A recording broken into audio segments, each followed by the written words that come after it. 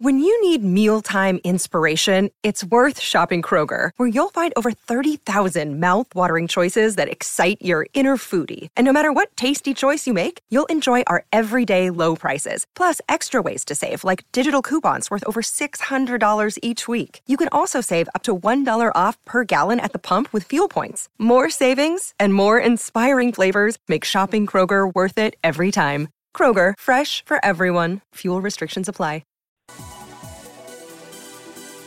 You want answers? I think I'm entitled. You want answers? I want the truth. You can't handle the truth. Order!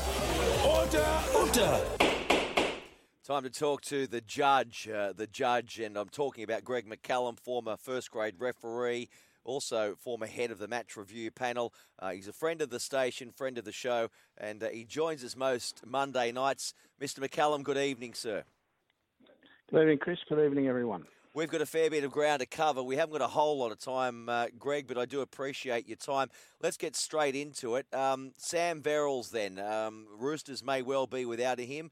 He's been hit with a 1 or a 2 match ban, depending how he goes, for a high contact charge. He'll go to the judiciary tomorrow night. He'll be aiming for it to be downgraded. Before I get your opinion on that, let me just play what Andrew Johns said during the commentary. Well, for me, it's not even a penalty. Brian Kelly's falling. He cannot disappear. Sam Verrills is committed to the tackle. But if you look at Brian Kelly, his nose is broken. And if they're going to be consistent, and you can compare him to other hits recently we've seen, for me, it's not even a penalty. Brian Kelly's falling. Sam Verrills committed to the tackle. Unfortunately, these collisions are going to happen. But if they're going to be consistent, Sam won't be playing next week because they can't change what the decisions they've made over the last month or two. Well, Greg, what do you think? Will it? Should it be downgraded?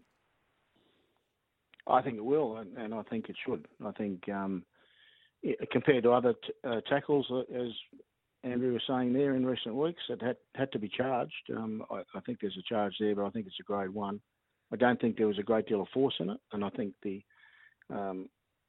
area of force has been the contributing factor to most of the charges being laid over the last few months. I think he's a great chance of being downgraded. We saw it with Junior Paulo yesterday, and I thought it was a very similar type tackle, Junior Paulo, but he's just been hit with a fine.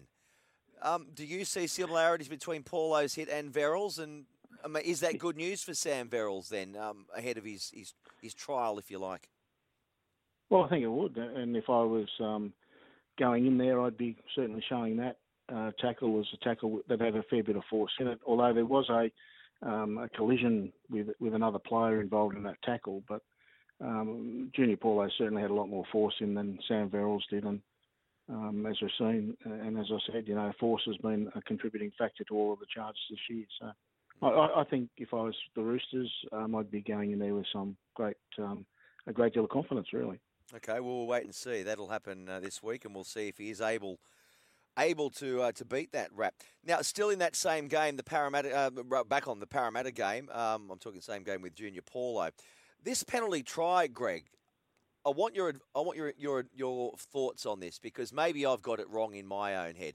In my mind, I've always thought that a penalty try will be given if there's almost zero doubt that the try would have happened, i.e., if there's a stationary ball, it's in the in goal, and all I need to do is dive on the ball or ground it, okay? Minimal chance of error.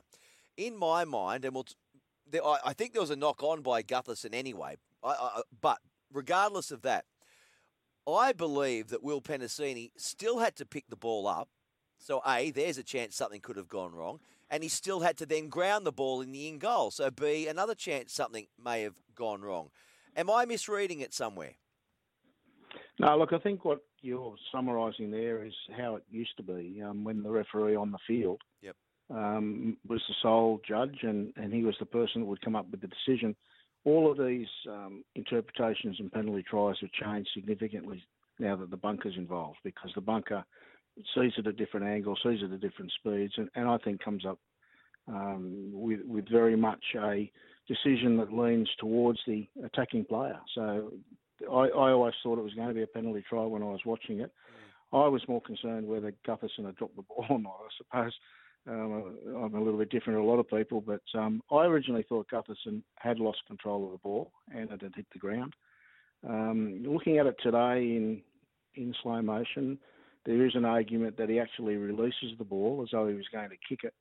And the explanation that was given by the league today was that it was in the action of the ball hitting the ground and it was kicked immediately. So well, let's listen to Graham Annesley. Let's listen to what Graham Annesley had to say on that. I haven't heard this, so this is a first for me as well. Although it's arguable about whether the ball hit the ground before the boot hit the ball, it actually makes no difference, because this is the definition of a drop kick from the laws of the game. And it says it's a kick whereby the ball is dropped from the hands or hand and is kicked immediately it rebounds from the ground. So people tend to only think of drop kicks as field goal attempts, but any player can drop kick the ball in any position on the field. As long as he's always attempting to kick it, the fact that it's just he kicks it either as it hits the ground or as it rebounds from the ground, under the laws of the game, it's still a drop kick. And it's not a knock-on. All right, well, there you go. We don't need to explain any more of that. But just back again on the penalty try, Greg, I just think it should be a higher threshold for that, in not proof, but expectation that there can be no error, that try would definitely have been scored. And I know that I'm probably talking pre-bunker days, but I still wish it was like that because, anyway, that's me. Maybe I'm just a bit old-fashioned. What else do we need to talk about? I tell you what I'd like to talk to you about briefly, and we haven't got a lot of time, but what do you make of this Sutton saga? So, former referees boss Bernard Sutton, we know that he did some consultancy work for Queensland Rugby League ahead of Origin 1. He's also doing some consultancy work for Melbourne Storm. Not in person, but on the phone, and his remit is to try and help Melbourne Storm, I guess, concede fewer penalties than they are, all right? That's his area of expertise.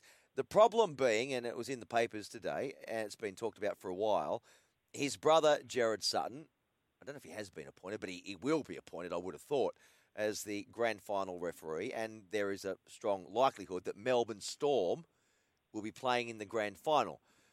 So, some would say that smacks of a conflict of interest. Perception, Chris. It's the perception of that issue. I know both guys personally. They're both good guys. They're both off doing their own things in their rugby league world now. And Bernard was involved a long time with the referees. I thought it was always a bit of a challenge, him being in charge of the referees with two of his brothers actively. But they got through that okay. And Gerard Sutton is, in my opinion, the best referee in the competition. So we can't be jumping at shadows here, but it's all about perception, and it's going to get a run over the next few weeks. There's no doubt about it, because it will have got under the skin now of some of the teams as things get tighter. And as we saw over the weekend, as the coaches get a bit more paranoid and the clubs get paranoid about things, it will get a run. But, you've got to have confidence in the ability and the integrity of both guys involved. So let's hope that we can get through the grand final, if he is appointed, as I think he will be at the moment, that we can get through that without that perception becoming reality. All right, Judge, and one more thing before you head back to your chamber. The Roosters-Titans game, and we saw going into the match, there was a whole heap of talk around Wayne Bennett and Ivan Cleary about protecting kickers and blockers and all that sort of thing. Well, in that game, it turned out that the Roosters, there were a couple of blockers, weren't there? There were a couple of blockers obstructing. But Sam Walker, in the end, was able to get a match-winning field goal with a bit of help from a couple of his forwards. Yeah, I'm uncomfortable with that decision to allow the field goal. I think both players, Radley and Maria Hargraves, they actually ran to get into that position. Yeah. Rugby league has never been about blockers, and it's never been about obstruction. In fact, Radley was standing in front of the play the ball. And with all of the things that happened over the weekend, I can find agreement with everything that has happened, but I can't find an agreement that that's okay. And I know that there are other occasions during the season where players have got themselves in that position, but I thought that was clearly manufactured and clearly a breach of the rules. Two players standing next to each other. The player didn't have a clear run. Mitch Ryan didn't have a clear run at Walker. He had to go through the two players, and Waria Hargraves actually moves his hip to try and stop him. So I just feel that that's not the spirit of the game, and I can't understand why that would be acceptable in our game. Well, too little too late for Titans fans, and who knows, Roosters may still have gone on to win it if it went to Golden Point or extra time. But with that, we will never know. Thanks, mate, as always, Greg McCallum, for your time. Always great to chat and listen to your brains tick over. And these days, by the way, to our listeners on Higher Ground, Greg is a marriage celebrant. So if you would like Greg to marry you off, just Google Greg McCallum, marriage celebrant. Mate, thanks for joining us, and we'll talk again next week. My pleasure, Chris. And we can get married now. Well, I can't. Allowed to get married. I'm never getting married again. No, but other can. Okay, mate. Take care. See you, Greg. There he is, Greg McCallum, a.k.a. The Judge.